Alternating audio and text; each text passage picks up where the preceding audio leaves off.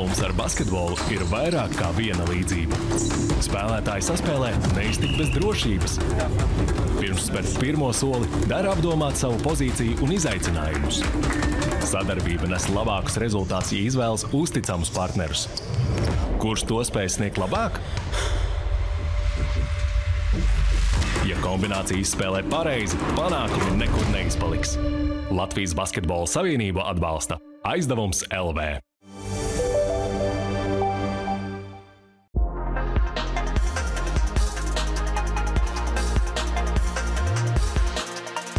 Ārpus kadra. Raidījumu atbalsta Aizdevums LV.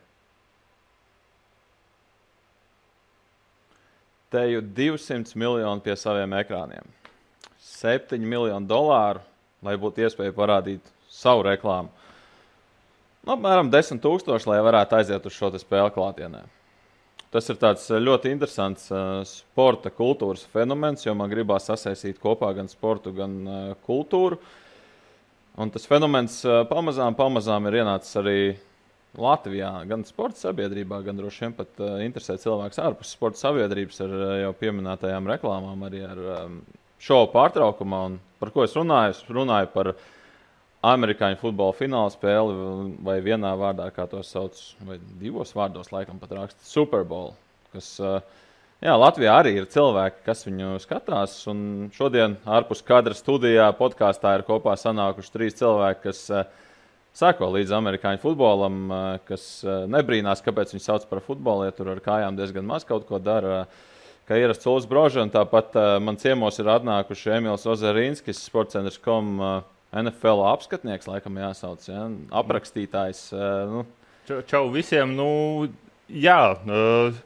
Kādu laiku jau arī esmu sācis sekot, un jau 2 sezonas, principā katras nedēļas spēļu apskati ir ieraugāmi, izlasām, kā man sanāk, ejiet, vērtējiet paši. Nebūtu ne tas vienkāršākais uzdevums, ņemot vērā, ka vārdu krājums mums šajā sporta veidā ir visai ierobežots, bet cenšos, skatos un varu lepni sev uzsist uz pleca katru šī gada nakti no svētdienas uz pirmdienu. Skatījos tās spēles, lielāko daļu esmu redzējis, tā kā izturēju sezonu un vēl pēdējais mačs priekšā. Emīls un ciemos arī Niks Gaigalietis, cilvēks, kurš laikam atpūšas ar oranžu bumbu rokās, tagad strādās ar balti melnu spārdāmo bumbu, bet kuram arī patīk tā, amerikāņi viņu paši sauc par nevis ovālo bumbu, bet par cūkādu. Un NFL podkāsts 100 jardi, tā ka tev arī tā lieta nav sveša. 3-4 gadi jau.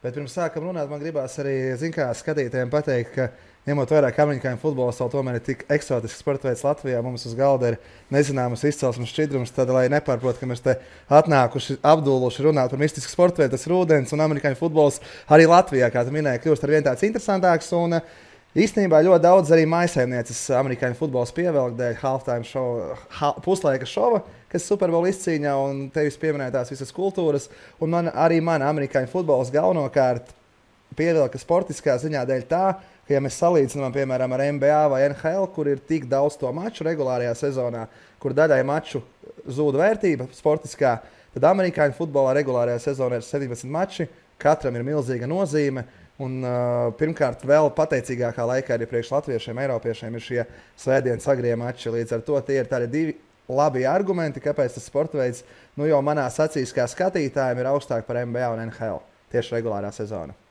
Es jau pat teiktu, ka Covid laikā atceramies, tad, kad bija šis NBA burbulis. Man nokāva visu interesi par NBA. Man liekas, Freimans arī 2 podkāstus atpakaļ stāstīja, ka viņš nevar naktīs piecelties, paskatīties šo basketbolu. Es arī sapratu, ka dzīvē es visu basketbolā esmu redzējis. Nekas tur mani nevar pārsteigt.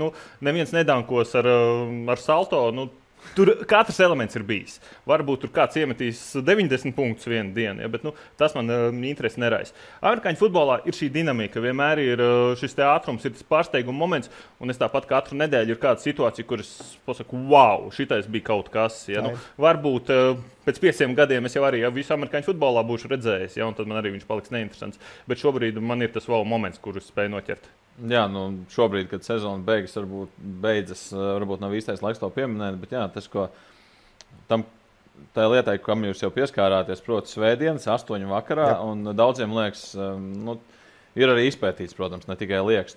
Tīrais spēles laiks spēlē 4/4, katra pa 15 minūtēm. Nav jābūt Einšteinam, lai sarēķinātu, ka tā kopā ir stunda un ir sarēķināts. No tās stundas tas amerikāņu futbols tiek spēlēts vidēji kaut kādas 18 minūtes, tas ir sarēķināts. Bet 8 vakarā svētdienas ir speciāls NFL kanāls, kur tiek rādīti vienkārši tikai bez reklāmām, visu laiku tiek slēgāts no spēles spēle. Un tas man šķiet diezgan ievelk iekšā. Vienīgais, tev jau, vismaz man tā šķiet, lai tu spētu saprast, kad slēgājās no spēles uz spēli, lai tu saprastu, apmēram, kas tur notiek, tev vismaz kaut kādām pamatzināšanām ir jābūt.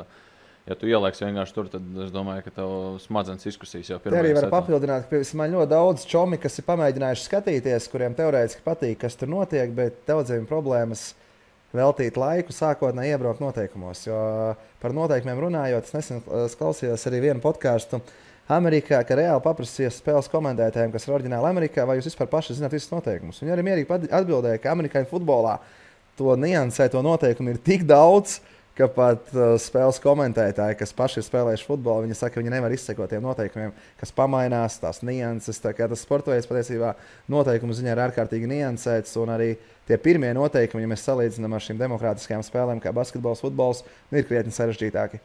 Lai tāds parasts skatītājs mājsaimnieks uzreiz iebrauktu, lai ieslēgtu televizoru un saprastu, pēc kā viņi tiecas. Jo reizēm kāds ienes touchdown zonā bumbu, kādreiz kāds spēr vārtos, un arī mājsaimniecei uzreiz tajā visā sporta veidā iebraukt, ir sarežģīti. Tāpēc jau mēs šeit esam sanākuši, lai izstāstītu arī tiem, kas varbūt šajā svētdienā vai naktī uz pirmdienu, ja mēs gribam būt precīzi, lai, ja tu pirmoreiz ieslēdz, lai tu saprastu, ko tas nozīmē, bet vispirms jāmēģina ievilkt iekšā, un man patīk parasti ievilkt ar tiem skaitļiem, lai parādītu, jo es arī šodien, pirms mēs šeit sanācām kopā, pagāju kopā, visi zina to, ka Amerikā dominē amerikāņu futbols, NFL ir skatītākā līga, un tad es jums uzdošu tādu jautājumu, kuru droši vien jūs nekad nevarētu zināt atbildi, bet varbūt jūs uzminēsiet.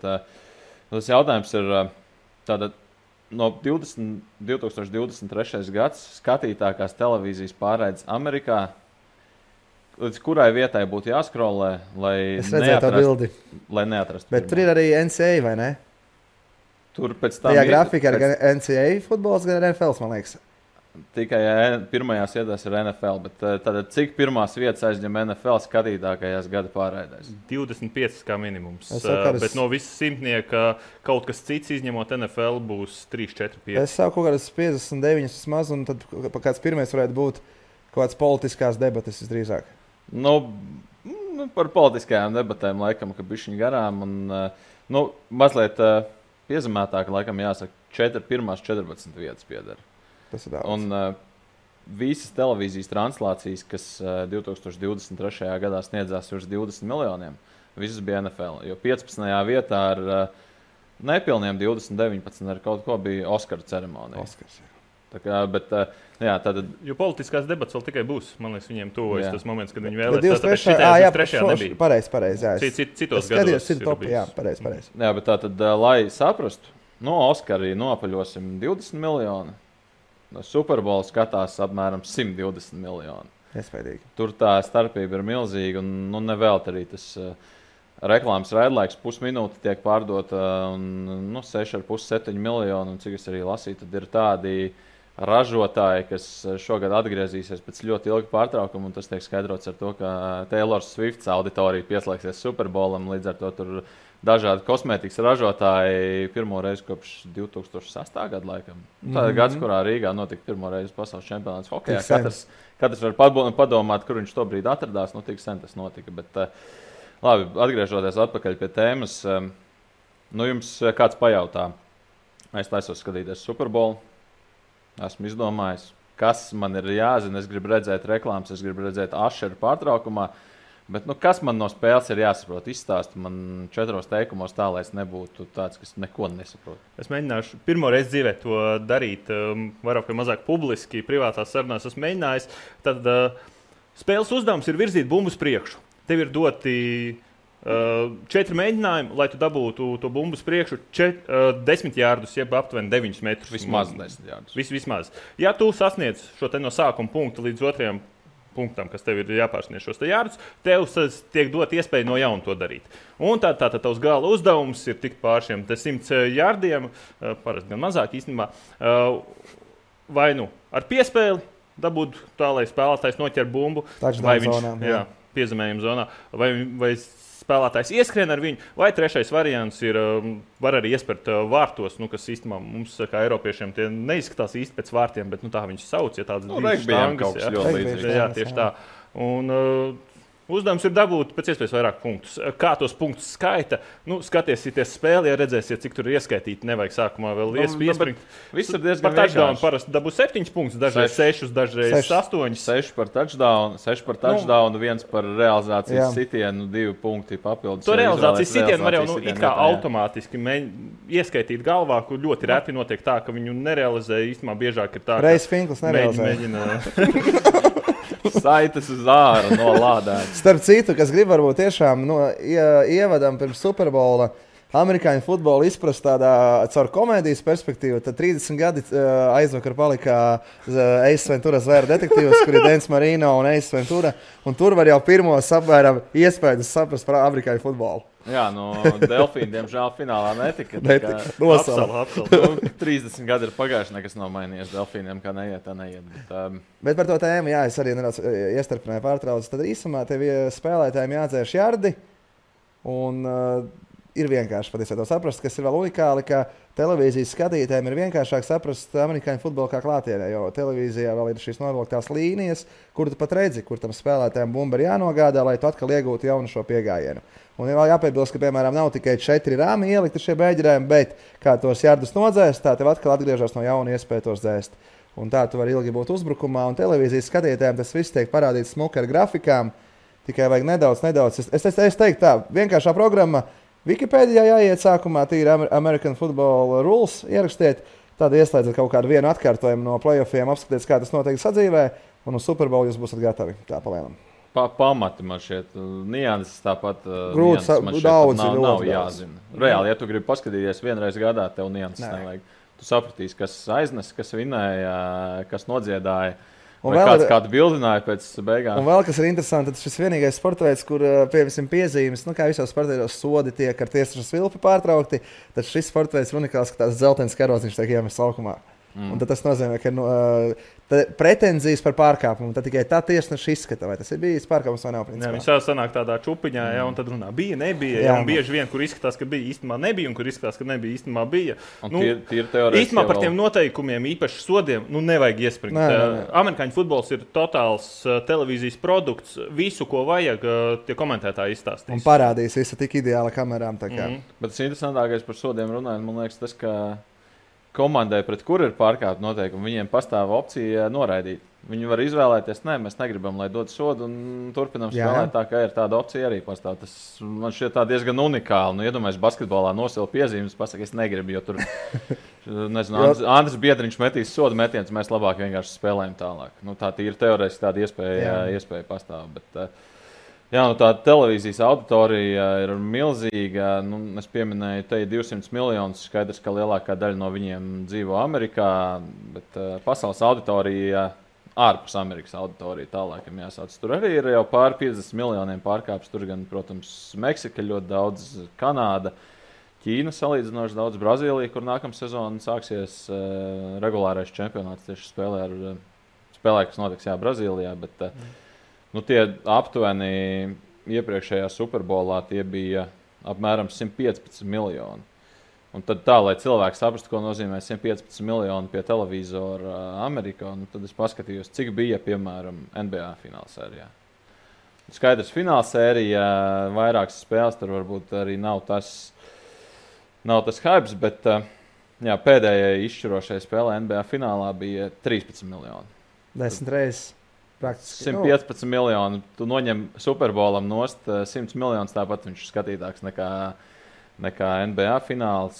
Beisbols pagājušā fināla sērija laikam bija, cik es palasīju, tāda ļoti garlaicīga, tāpēc viņi nekādos topos nebija. Bet speciāli tāpēc, ka NHL arī populārs pie mums ir, lai saprastu. Jā.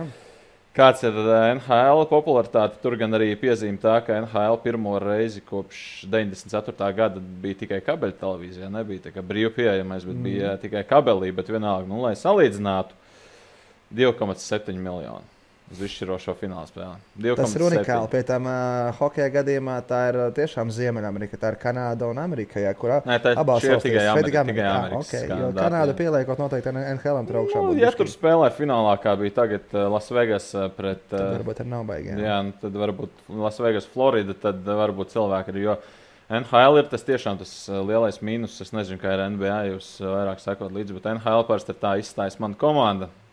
Man intereses vairs nav, es īsti pat neskatos. Man pilnīgi vienalga. Viņš ir ļoti reģionāls sports. Superbola šīs te ballītes tomēr, kā ir tagad Taylor Swift fani taisa savas ballītes. Jā, tur ir daudz faktoru. Bet par tavu televīziju es gribēju ieskicēt to, ka arī NFL ļoti daudz strādā uz to, lai arī šis produkts būtu populārs ārpus Amerikas. Šī organizētie pat vairāk. Man šķiet pat, ka NBA ir Eiropas mači.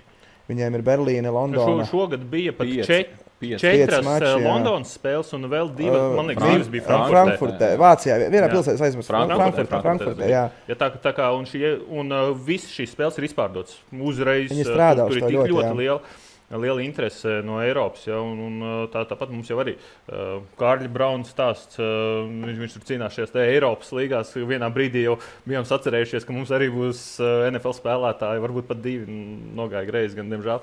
Ja, bet katrā gadījumā nav jau tā, ka Latvijā arī mēs pirmo reizi par šādu lietu uzzinām. Tāpat Ralfs Plēnis, man liekas, 15 gadus vismaz ik pa laikam uz Superbola laiku kaut ko par Baltimoras Ravens ierakstīja. Tā kā, viņam tā komanda patīk. Diemžēl viņa komanda neiekļuva šogad finālā, ja Ralfam būtu paticis noteikti. Ja, bet ir jau tie cilvēki, un īstenībā tie NFL skatītāji, viņi jau ne īpaši tā izceļ to. Bet Armands Pučis skatās arī kādos raidījumos, mēdz izšaut šādu faktu. Ja. Tā kā īstenībā tie cilvēki, kas mums skatās to lietu, viņi to varbūt baigi skaļi nerunā, jo viņiem pašiem tas patīk. Un priekš kā man stāstīt citiem par to, kas man rada prieku, ja jūs paši atradīsiet. Plus vēl piebilšu par NFL, ka es tā arī ik pa laikam pāanalizēju merču šīm Amerikas lielākajām līgām, tad arī cepures, tēkļi, visādas stilīgas apģērbs amerikāņu futbolam, es teiktu, ir viens no tiešām interesantākiem, stilīgākiem, ko nevēlti arī integrēt citu sporta veidu spēlētāju savā stilā. NBA spēlētāji ļoti bieži ar NFL spēlētājiem, krekliem, cepurēm ierodas stilīgi. Reāli es redzēju nesen interviju, man liekas, sporta studijā bija intervija ar Balīnski, skatos viņam arī NFL cepurīti. Viņam, nemaldos, bija delfīna vai arī kaut kāda cepurīta. Tā kā ļoti stilīgu merču ražo NFL. Es arī vienu no Latvijas basketbola izlases spēlētāju par NFL ik pa laikam aprunājos.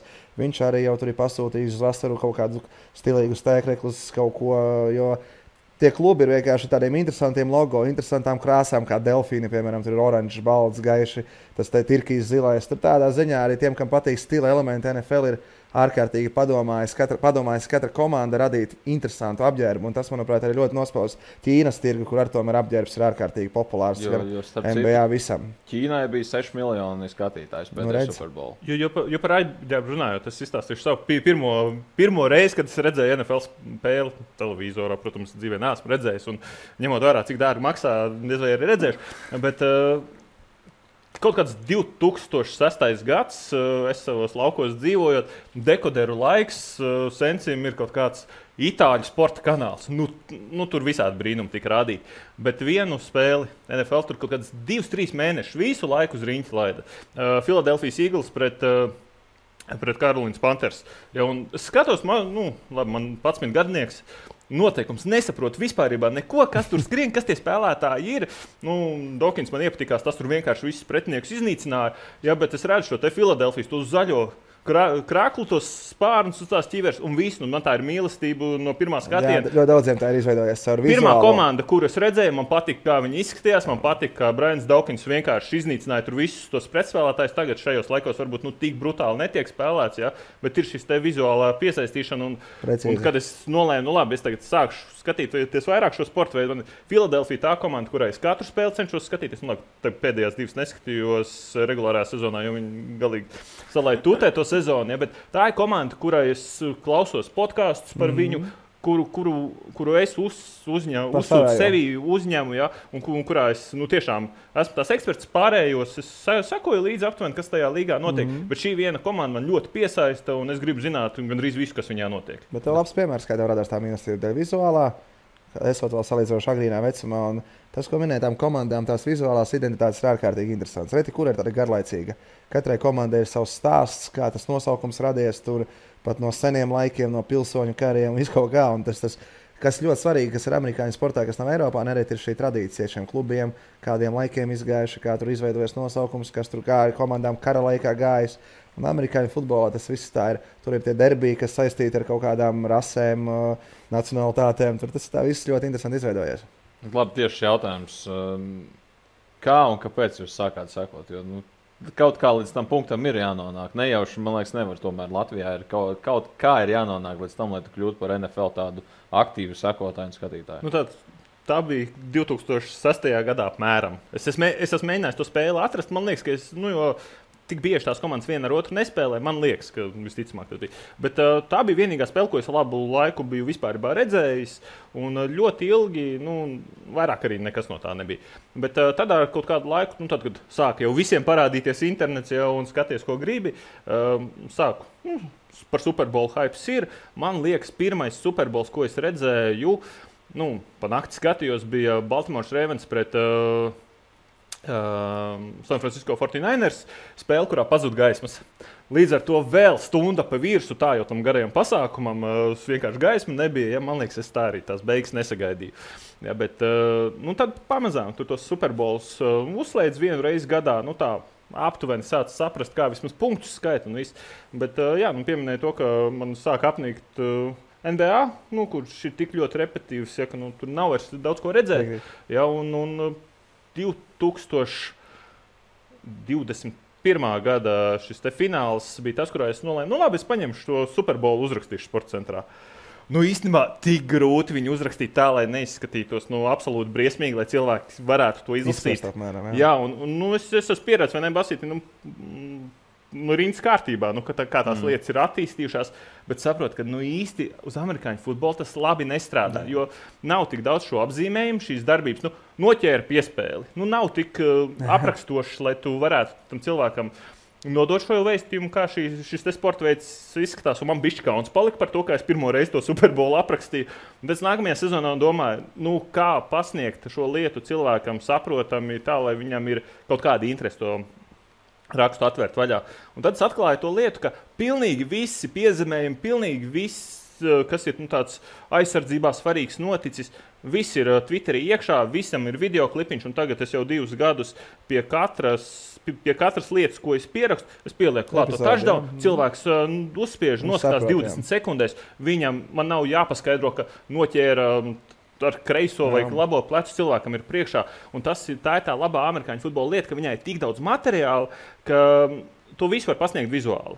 Citus sporta veidus tādu aprakstīt ir diezgan sarežģīti. Ja, bet amerikāņu futbolā tiešām ļoti daudz tiek ģenerēts šis materiāls, un tāpēc arī viņu tādā veidā var pasniegt. Jo tur no tām 18 minūtēm, kur reāli tiek arī spēlēts, no tām 18, kāds 10 būs tādas ļoti vitāli svarīgas, kas ietekmēs spēles iznākumu. Mēs zinām, basketbolā NBA tīpaši līdz pēdējām 5 minūtēm parasti komandas bumbulējās un tad izdomā uzspēlēt. Bet, Par savu stāstu. Man vispār tas iedalās 3 blokos. Tad es noskatījos, man iepriekš minēja to Ace Ventura Zēra detektīvs, tas man radīja vispār pirmo iespēju, kas ir amerikāņu futbols.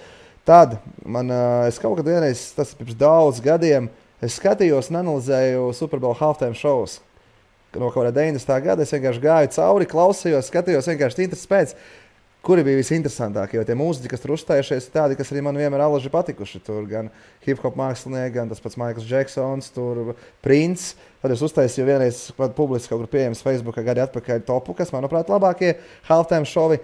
Un tad man īstenībā viens bums bija tas Toma Breidija dominances laiks, ka par viņu jau runāja tik daudz, ka viņa tas kults pat publikai, kas nav amerikāņu futbolā, viņš spiedās ārā līdzīgi. Viņš īstenībā, es varētu salīdzināt Tomu Breidiju un amerikāņu futbolu kā Konoru Makgregoru un UFC. Par UFC līdzīgi Latvijā ļoti lielai daļai vispār nebija nojausmas ārpus kaut kādā cīņas sporta videi. un Konors Makgregors kā tāda ikona tā sporta veida, iznes ārā to sporta veidu. Man līdzīgi nostāja Tomu Breidiju. Visi kaut kur runāja apkārt, kaut kur sociālos tīklos sprāga ārā, viņa tā sēja, viņš atkal Toms Breidijs Superbowl, atkal tas un tas. Un es domāju, vai noskatīšos, ar ko viņš tik īpašs, ar ko viņš tik labs tajā amerikāņu futbolā. Un es noskatījos vienu Superbowl izcīņu, kurā viņš vēl spēlēja Jaunanglijas Patriotos, viņu uzvarēja to, un tad es sapratu, jā, tas sporta veids ir baigi interesantais.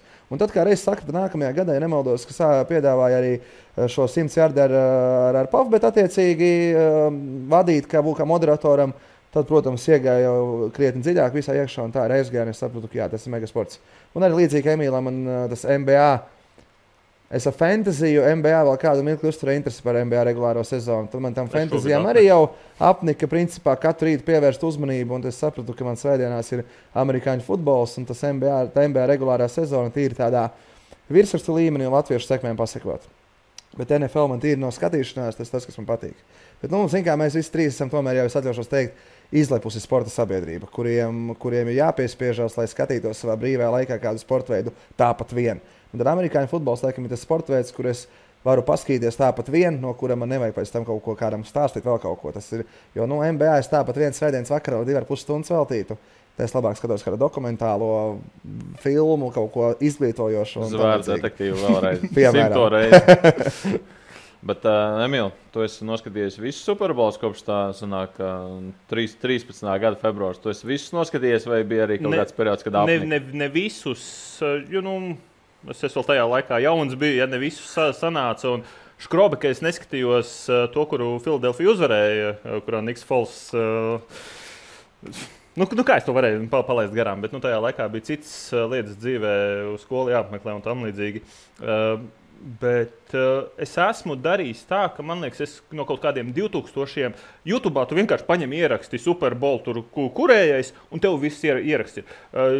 YouTube'ā ir principā ļoti daudz šī informācija, visi highlighti, vispār, katram mačam. Ja es kādu nakti aizmiegu, ja, laicīgi es uzlieku tos highlights, noskatos, man visa informācija ir 10 minūtēs, tu visu spēli esi redzējis, ja, ļoti forši. Bet es kādu laiku skatījos šos te vecos, jo man diezgan labi patika, neskatīsies visas spēles, bet šos te Superbowls vienu pēc otru skatījos, ja, kā tur Arons Rodžers, Pekaros ārdījās jau un vispār, tā kā lielāko daļu esmu redzējis.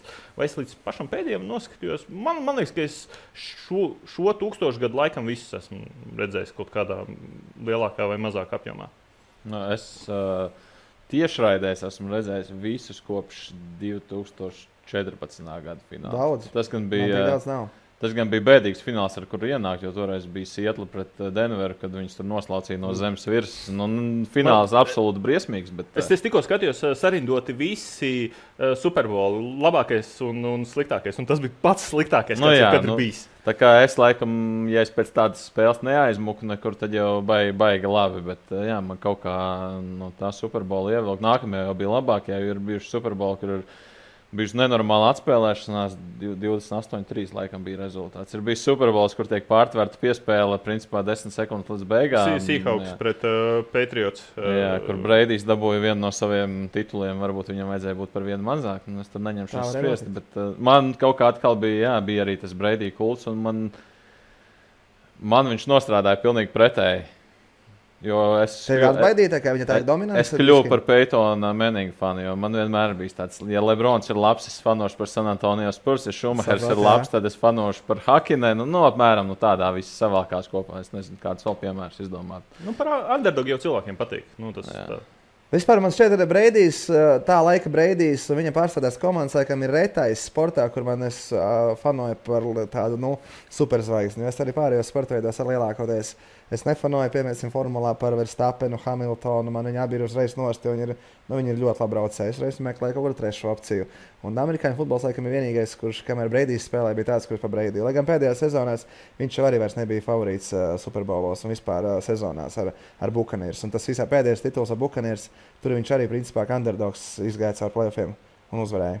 Jā, viņiem pēc būtības nevajadzēja to paņemt, bet pieredze dara savu. Jā. Bet, ja gadījumā mums ir kaut kā atlikušajā laikā ir jāievelina tie skatītāji tajā Superbowlā, tad šobrīd viens no cilvēkiem, ko jūs tur redzēsiet, ir, principā jaunais Toms Breidijs. Viņa, tā teikt, titula mantinieks, jau nākošais cilvēks, kurš varbūt 6-7 titulus dabūs, šobrīd 2 ir pretendē uz 3. Patriks Mahomes, ja ir tas spēlētājs, uz kuru ir jāskatās, kurš ir tā zvaigzne, tā odziņa, par kuru būtu fanot, vai arī tieši pretēji būt pret viņu. Jā, un atkal pretējā komandā, manuprāt, ir viens no jaudīgākajiem skrējējiem līgā, Makafrijs, kurš pavēros, viņš pirmkārt arī baltādēns, kas tomēr ir, tās fiziskās spējas parasti viņiem ir mazākas šajā sportveidā, kā tumšādēniem skrējējiem, bet viņš ir absolūts mutants. Viņš ir šķaid ārā pretiniekus, un, godīgi sakot, viņš laikam ir iespējīgākais no skrējējiem, kas šobrīd līgā. Tieši dēļ tā, ka viņš, vizuāli varbūt nav tas iespējīgākais, bet viņš ir tāds, tik jaudīgs, ka viņš skrien ir liekas tā zeme rība. Par viņa sniegumu vienu var pateikt to, ka cilvēki uzskata, ka viņiem pat vajadzētu MVP dot, ko MVP balvas dod, principā gandrīz tikai saspēles vadītājiem. Un viņš ar savu sniegumu ir tik labs, ka cilvēki apspriež, ka visticamāk jau nedabūs. Ja, viņš noēno, teiksim tā. Būt jau iekšā sarunā, tas jau ir viņš daudz. Viņš savā komandā noēno quarterbacku, kurš arī nav slikts, bet viņš ir tik labs savā pozīcijā, ka viņš ir, teiksim tā, es teiktu, ja būtu kādā banerī jāliek Super Bowl 2 zvaigznes, tad jāliek Mahomes pret McCaffrey, nevis pret otru quarterbacku.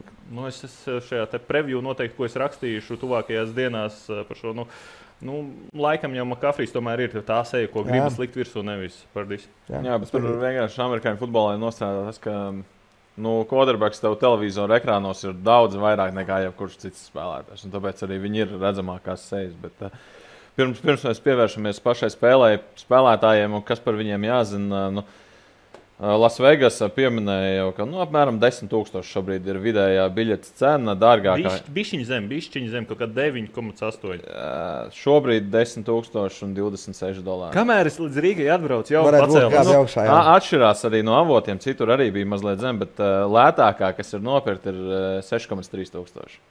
Lētākā. Dārgākā ir 44, tas ir cits stāsts, bet lētākā biļete, lai šobrīd varētu aiziet, tā kā jūs zināt, ja jūs ieslēdzat, skatāties, tad tur ir sapulcējušies tikai bagātnieki. Un vēl tāda viena interesanta nianse, pirmo reizi fināls ir Lasvegasā, un viņam nemaz nevajadzēja būt Lasvegasā, jo oriģināli bija plānots, ka Superbols notiks Ņūorleānā.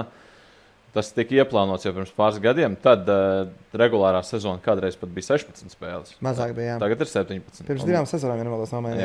Runā, ka varētu arī ar laiku palielināties. Tāpēc, ka tā ir naudiņa, bet tas, ka tika pārbīdīta sezona, tas nozīmē Superbols pārceļās nedēļu vēlāk, un līdz ar to Ņūorleānā aizņemta hale, un līdz ar to nācās fināli pārcelt uz Lasvegas. Bet jā, quarterback ir tie, kas būs visvairāk ekrānos, tie, kas ir svarīgākie spēlētāji komandām, un tāda arī interesanta šī dinamika starp Patriku Mahomesu, kurš ir Kansas Cityjā, un starp Broku Purdy, kurš ir San Francisco.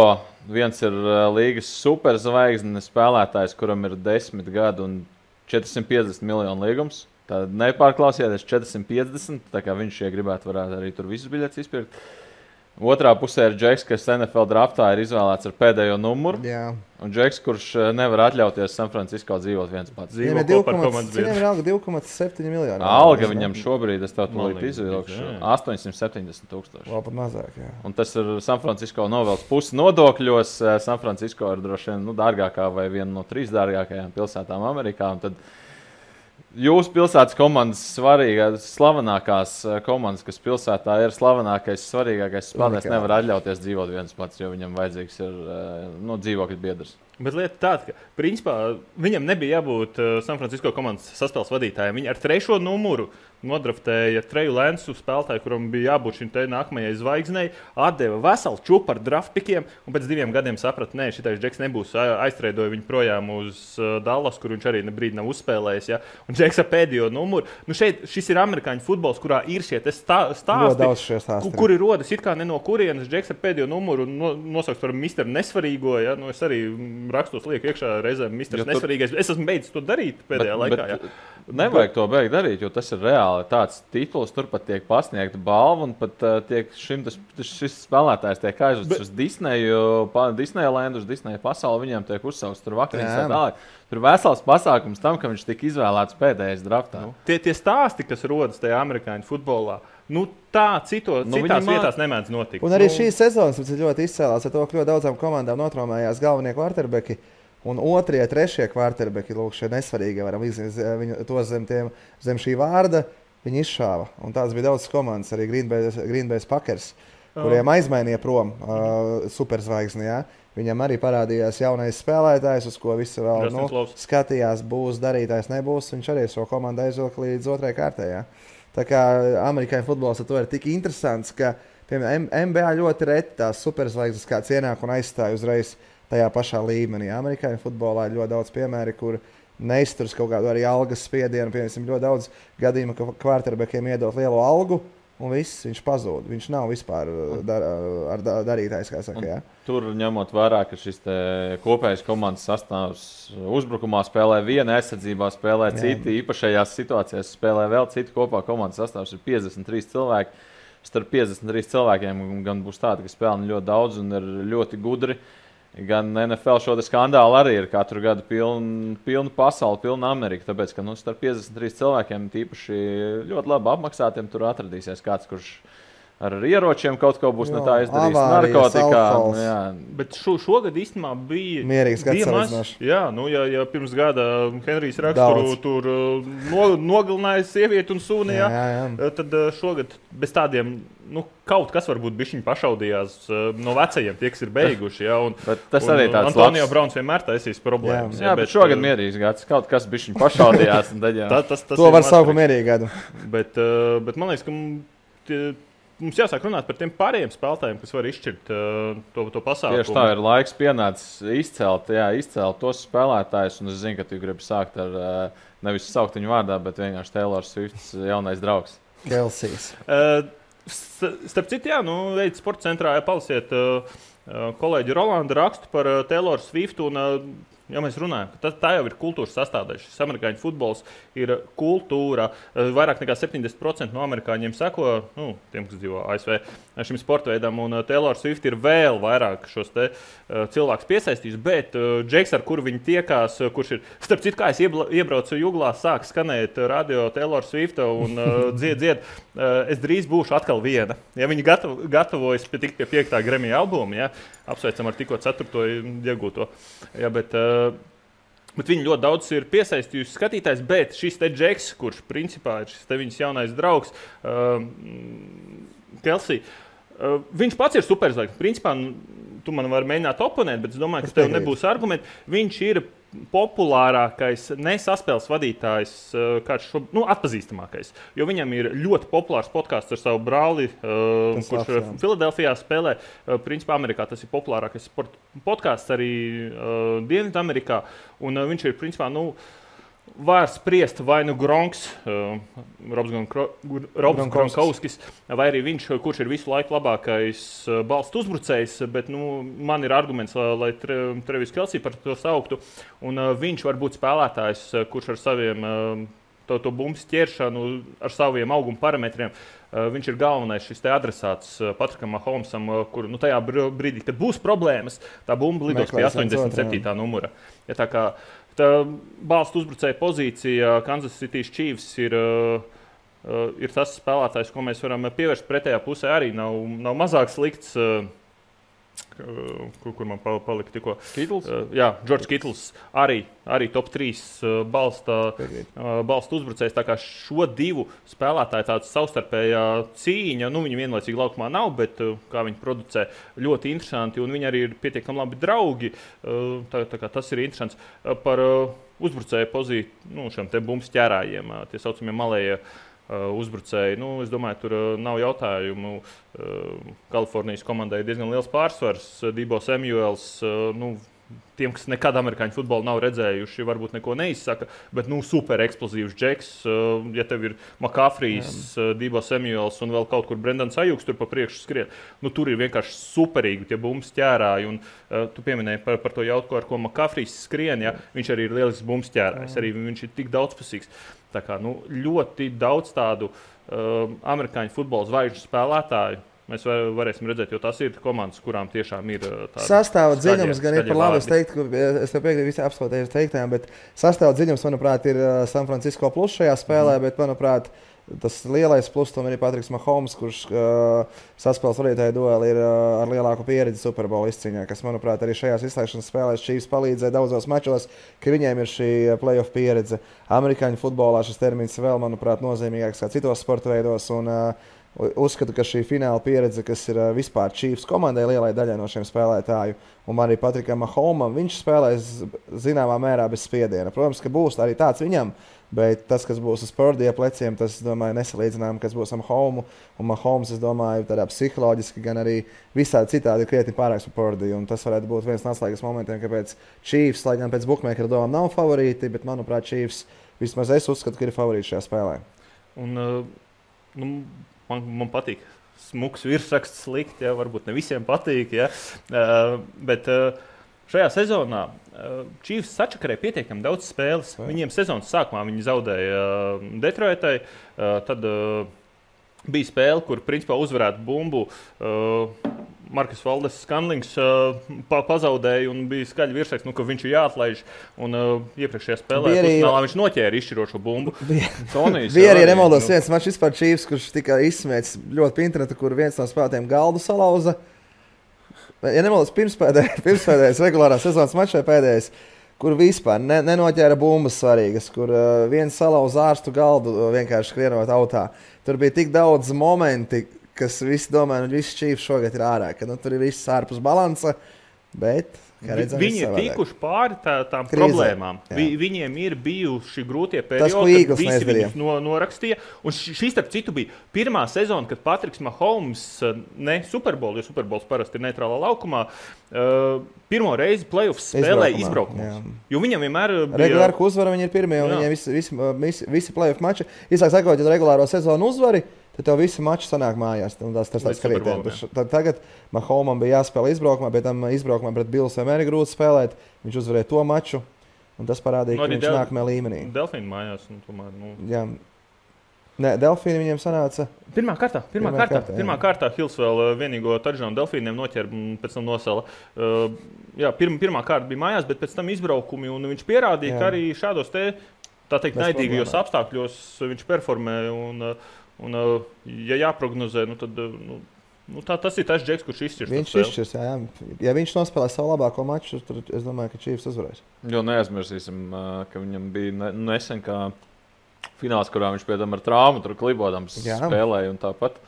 Bet viņiem šis ir jau sanāk trešais fināls pēdējo 5 sezonu laikā. Un, protams, amerikāņu futbola tā ir iespējīga statistika tomēr. Un, protams, ka Mahomesam tagad arī jau pirms fināla. Tas ir būs 4. Šis būs 4. Viņi jau 3 spēlējuši, viņi 2 ir uzvarējuši. Jā, viņi var izcīnīt. 4. 5 gados un 3 viņš ir uzvarējis. Breidiem zaudēja. Taisnība. Breidie pēdējais tituls bija arī kā reiz Mahoma viens retējiem zaudējumiem. 4. 5 gados viņi var izcīnīt 3. titulu. Jā. Un, protams, viņam tiek prasīts par šo salīdzinājumu, jo diezgan dabīgi cilvēkiem par kaut ko ir jārunā. Vai Mahomes kaut kad apsteigs Breidī, jo skaidrs šobrīd vēl viņš nav ticis līdz tam, un tad viņam pašam bija diezgan kodolīga atbilde par to, ka, ja es tagad uzvarēšu, man būs 3 gredzeni, un es pat neesmu pusceļā, jo Breidiem ir 7 kopā, tā kā vēl mazliet jāsaņemās, bet... Viņš ir jauns salīdzošiem, 27 gadi nemaldos ir. Jā, viņš spēlē tur ilgi. Viņam ir 8 gadi vismaz. Viņš tik ļoti nepaļaujas uz skriešanas spēli, kas, Lamārs Džeksons visticamāk viņš daudz kaut kur noies lejā. Viņam tomēr tā piespēlīta ir fenomenāla. Jā, tā kā no Mahomes man šeit būs ļoti daudz atkarīgs. No otras puses gan jāapskatās San Francisco aizsardzība ir jaudīga. Ir jaudīga. Abām komandām īstenībā ir labi. Varētu tā domāt, ka Chiefs uzlabojas katru maču. Bet playoffā viņi parādīja, ka nav viņam viegli caur tikt. Jo kādreiz Chiefs bija komanda, kas tika līdz Superbowlam, tīri uzvarot ar uzbrukumu. Apmēram, 40 punktus gūstot, ielaižot 30. Jā, Brazīlijas futbola izlasi, jūs tur mēģināt mēs tāpat vairāk un nonāk Superbowlā, un tad saprot, ka ir vajadzīga arī aizsardzība, un tāpēc arī zaudēt. Pēdējais mačs pret Ravens parādīja Chiefs aizsardzības kvalitātes, kur Ravens otrajā puslaikā arī goja tikai 3 punktus. Jā. Kad komandai vajadzētu spēlēties Chiefs ar savu aizsardzību, viņus piebremzēja. Paši viņi 0 guva. Bet tā aizsardzība bija tādā līmenī, ka arī Ravens komandai, kuriem visu vai neko mačs, otrajā puslaikā ļāva ielaist tikai 3 punktus. Tas parāda tikai to, ka arī Chiefs aizsardzības kvalitātes ļoti augstā līmenī, un arī kaut kādā mērā tā aizsardzība neļāva tik daudz piespēlēm no Džeksona nonākt tur, kur vajadzēja. Tur tik daudz epizodēs nostrādā ideāla aizsardzība. Un vēl tas moments uz gala līnijas, kur izsita bumbu. Tas ir bet labi, ja par to maču pavisam ātri, tas Flowers bija izcils piemērs sportā, ko nozīmē vārds sadegt. Un viņš tajā mačā sadega, gan emocijas nenovaldīja, kad jau viņam vajadzēja vienkārši, viņš jau dabūja jardus izcilā pozīcijā. Viņš liek kaut ko savam pretiniekam, tur pagrūž vēl kaut ko dabū. Nomet bumbu. Bumbu, jā, vēl pagrūd, man liekas, arī. Un beigās viņš vēl, un arī, kā es parunāju speciālistiem, ka tikai, teiksim tā, nepieredzējis spēlētājs touchdown zonai ar taisnām rokām. Tur arī viņš varēja mierīgi šeit bumbu paņemt, sagrupēties, bet tas Lovers iegāja taisnām rokām, viņam izsit to bumbu un vēl epizodi, kurā bija sagrupēties. Gribēja izspiest maksimumu tajā situācijā. Jā, iet uz risku. Pirmgadnieks, kaut kā 22. numuru tur tā lieta, jā, kad viņš arī parādīja, ka nepieredzējis spēlētājs un playoffā tas tomēr tā pieredze ļoti izteikti amerikāņu futbolā, kas vajadzīga. Ja par pieredzi vēl pieskaroties šeit saspēles vadītāja pozīcijai, jā, vienā pusē tev ir 450 miljonu līguma džeks, otrā pusē tev ir spēlētājs, kas ir draftēts ar pēdējo numuru, bet arī visas sezonas laikā dažādos tur arī, protams, pēc katras spēļu nedēļas tiek taisīti topi, un tad daudz tiek runāts par to, ka vienā no populārākajiem šiem topiem viņš laika atrodas, ja ir 32 komandas, viņš atrodas laika kaut kur, 23. vieta. Jā. Komanda uzvar, un viņš tāpat atrodas. Un beigās tā komanda ir finālā. Tā kā man šeit arī nevajadzētu nenovērtēt viņu, jo pēdējais drafta piks, bet viņš ienāca NFL, viņš uzreiz uzvarēja spēles jau pirmajā sezonā, kad viņam tur tika dot iespēju, jo viņš bija sākumā San Francisco 3. numurs. Pirmie 2 atraumēs, viņš ienāk, viņš uzvar visas 5 spēles. Es teiktu, ka šeit būs ļoti svarīgi, kā viņš sevi psiholoģiski noskaņos. Vai viņš uz maču sevi noskaņos tā, man šis ir mūža mačs, man te ir jāpierāda, cik esmu labs, vai viņš sevi noskaņos, vecī, tev nav ko zaudēt, tu esi, teiksim, tā underdogs vispār šajā visā vidē, par to, ko mēs runājam par šo gan algu, gan visu pārējo, gan viņa to šo pelnušķītas stāstu. Ja viņš ies tādu mindsetu, ka apmēram man šeit nav ko zaudēt, esmu jau nonācis līdz šajienai, un man šeit neviens negaidīja, viņš var, es domāju, ar tādu mindsetu var nospēlēt izcilu maču, bet viņš ienāks tādu spriedzi apmēram, ka esmu uz lielā skatuves, mani skatās visa pasaule, man jāpierāda, man jānopelna nākamais lielais līgums, un tad var arī sadegt. Baigi svarīgi, manuprāt, būs, kā viņš sevi psiholoģiski sagatavos šim mačam.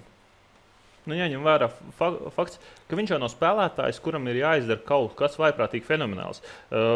Treneris Šenehena tajās struktūrās viņam ir jāpieņem pareizais lēmums. Un tas ir galvenais iemesls, kāpēc viņš ir šīs komandas pirmais saspēles vadītājs, nevis kāds atletiskāks džeks, kāds skrienošāks džeks, tāpēc, ka viņš ir labs spēles menedžeris, viņš pieņem pareizo lēmumu, viņš pietiekami precīzi adresē šo piespēli, viņš tāds, kā viņš sauc par sistēmas saspēles vadītājs. Jā, un šajā te komandā, kurā ir tik ļoti daudz tās uzbrukuma zvaigznes, šie fantastiskie bumbas ķērāji, ar tādu spēlētāju var tikt līdz finālam un, protams, arī viņā uzvarēt. Kurš uzvarēs, tas ir gan arī 50-50 met monētu, tāpat kā viņa spēles sākumā metīs. Ja, bet nebūs arī nekāds pārsteigums. Bukmeikeri San Francisco prognozēja galā kā favorītis. Tas ir ļoti dīvaini no vienas puses, bet viņi novērtē to, cik jaudīgi ir šie spēlētāji apkārt, kuri var tiešām brīnums izdarīt. Principā procentuāli 55% aptuveni, ka uzvarēs 49ers, 45% ka Chiefs kaut kas tāds apmēram sanāk. Labi, bet ja jums tagad būtu jāpasaka šajā brīdī, kurš uzvarēs? Es saku Chiefs. Mācies no savām kļūdām, un neliec par Chiefs. Es piekrītu tādam domu gājienam, jo man simpatizē Chiefs, parasti jau viņu skaito, bet man kaut kā... Man arī viņi patīk. Mahomes, tāpēc, ka viņš ir tāds spagetī laukumā, viņš var izdarīt pilnīgi visu neordināru, par ko...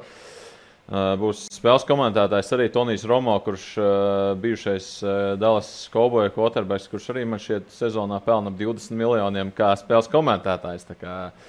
Starp citu, ja mēs runājam par komentētāju naudām, Toms Breidijs ar savu līgumu. Jā, viņa tas līgums ar Fox ir lielāks nekā viņš karjeras laikā sapelnīja. Bet viņš šo zonu nav komentējis. Viņš arī šo, nākamās Olsena vietā tagad būs, kurš man starp citu ļoti labi patīk, kā Olsens komentē, bet... Breidijs ir Breidijs. Bet vai Breidijs tik labi mācēs izteikties? Es nezinu, vai es par to būšu sajūsmā, bet, lai jau amerikāņi maksā.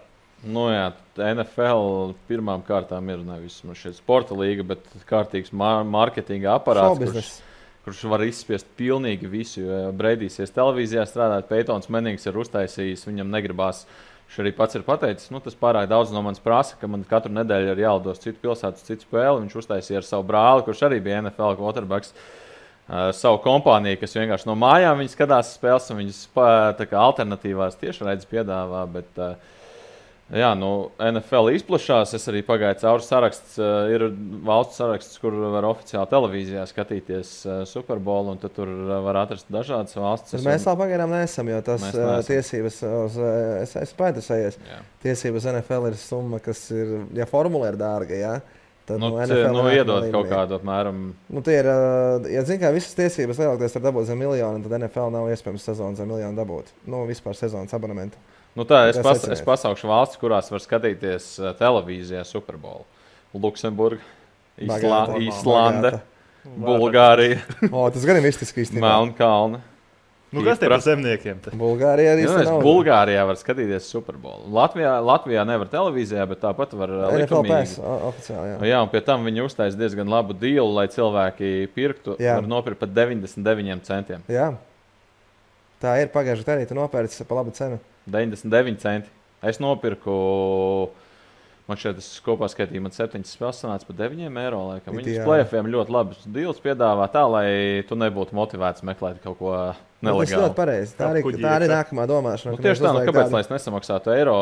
Tu par eiro redzēs visas oficiālās reklāmas, visu, jo regulārajā sezonā ir tāds skaties, un var paspēdīt telefonu diezgan daudz un savu to laiku patērēt, pēc tam nedēļas atskaitē uzdīt uz augšu kārtīgi, bet Superbola laikā tev ir jāskatās arī reklāmas. Jo šī marketinga lietas, Anglijas Premjerlīgu, tu pat neredzēsi gols Twitterī nekur, viņi visur kaplē nostīja. Internets ir pilns ar visu amerikāņu futbolu, ko tu vien gribi redzēt. YouTube, Twitterī, visur, kur. Bet tas parāda tikai tās līgas svarenību, ka viņiem nevajag katram mazākiem sīkumam likt virsū cenu, ka viņi ir izreikinājuši, uz ko viņi nopelna, ko viņi var pasviest kā mārketingu. Auditorija ir galvenais. Jo viņi pēc Superbola pagājušā arī atskaitēja savā mājaslapā, publicēja arī to, cik viņiem ir sociālo tīklu skatījumi. Tur bija kaut kādi 200 pār miljoniem pasaulē. Tā kā viņi arī to pievērš uzmanību, un to viņi redz kā plusu. Cilvēki noskatīsies un ievilksies ar to. Nevis Twitterī tu scrollo Premjerlīgā, kāds ir iesaistīts vārds, un tev izmet, ka tu to video neredzi. Es domāju, ka viņi drīzāk saprot, ka šobrīd viņi vēl ir tikai, ar mega auditoriju Amerikā. Viņi saprot, ka kā reizi jāsviež pakaļ kāds lētais saturs, bezmaksas saturs, lai vilktu iekšā vēl vairāk citus kontinentus. Un kad es pieļauju, ka viņi arī izrēķinās, ka ir savākuši vēl tajos kontinentos pietiekami daudzumu, tad iespējams viņi sāks likt kaut ko dārgāk, kaut ko virsū, kaut kādas maksas, bet šobrīd viņi saprot, ka viņiem vēl ir tik daudz neapgūtais pasaulē tā cilvēku masa, ka viņi vēl var strādāt ar visu to, ka tie cipari ir vienkārši fenomenāli. Jā, labi. Meksikā viņiem bija spēles, jau būs Brazīlijā, Eiropā ir regulāri, gan jau kaut kad arī līdz Ķīnai nonāks. Austrāļiem man ir savs futbols, arī kaut kāds nepaveic. Jā. Tiem varbūt tas tirgus nebūs tik aktuāls. Bet labi, kādu dienu viņiem būs? Liekam punktu svētdienas naktis uz pirmdienu, pulkstens 1:30 atšķirībā no citiem sporta veidiem Amerikā. Ja viņi ir nosprauduši laiku, tad viņi arī sāk tajā laikā, nevis sāk 20 minūtes vēlāk. Kamēr himns noskan 5 minūtītes. Superbolā mazliet, bet regulārajā sezonā 8 jāsākās. Viņi arī 8 bliež pa bumbu ar kāju pie tam, nevis ar rokas. Bet arī Superbolā tās himnas jāklausās, ja tev pašam skudiņas izskries cauri. Tur arī var uzlikt, cik himna būs ilga. Pagājušajā gadā Niks ir Jānie raudāja, tā kā tur populārākais mīms, man liekas, ņeņķu futbolā. Labi, paldies Emīlam, Nikam, ka atnāca ciemos. Paldies tiem, kas noskatījās. Cerams, ka kaut ko jaunu uzzināja. Cerams, ka kāds noskatīsies Superbolu, sapratīs, kāpēc mēs skatāmies to spēli. Un, ja nē, tad puslaika pārtraukuma šovs tāpat būs. Ašers. Jā, ašers. Un pārtraukuma šovos nav tā, ka viņi dzied tur 4 dziesmas. Nē, viņi bliež 20 dziesmas. Jā, popūrīs. Tas tā kā Raimonda Paulu kaut kur ielaist tā popūrī, tas ir līdzīgi. Tā kā gaidām varbūt Latvijā liela notikuma, kurā būs Raimonda Paulu popūrīs. Paldies, ka atnācāt. Paldies, ka skatījāties. Vislabāk. Vislabāk.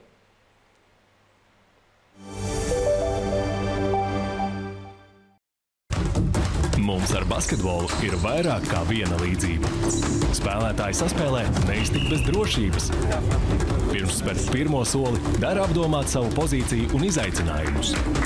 Sadarbība nes labākus rezultātus, ja izvēlas uzticamus partnerus. Kurš to spēj sniegt labāk? Ja kombinācijas spēlē pareizi, panākumi nekur neizpaliks. Latvijas Basketbola Savienība atbalsta Aizdevums LV.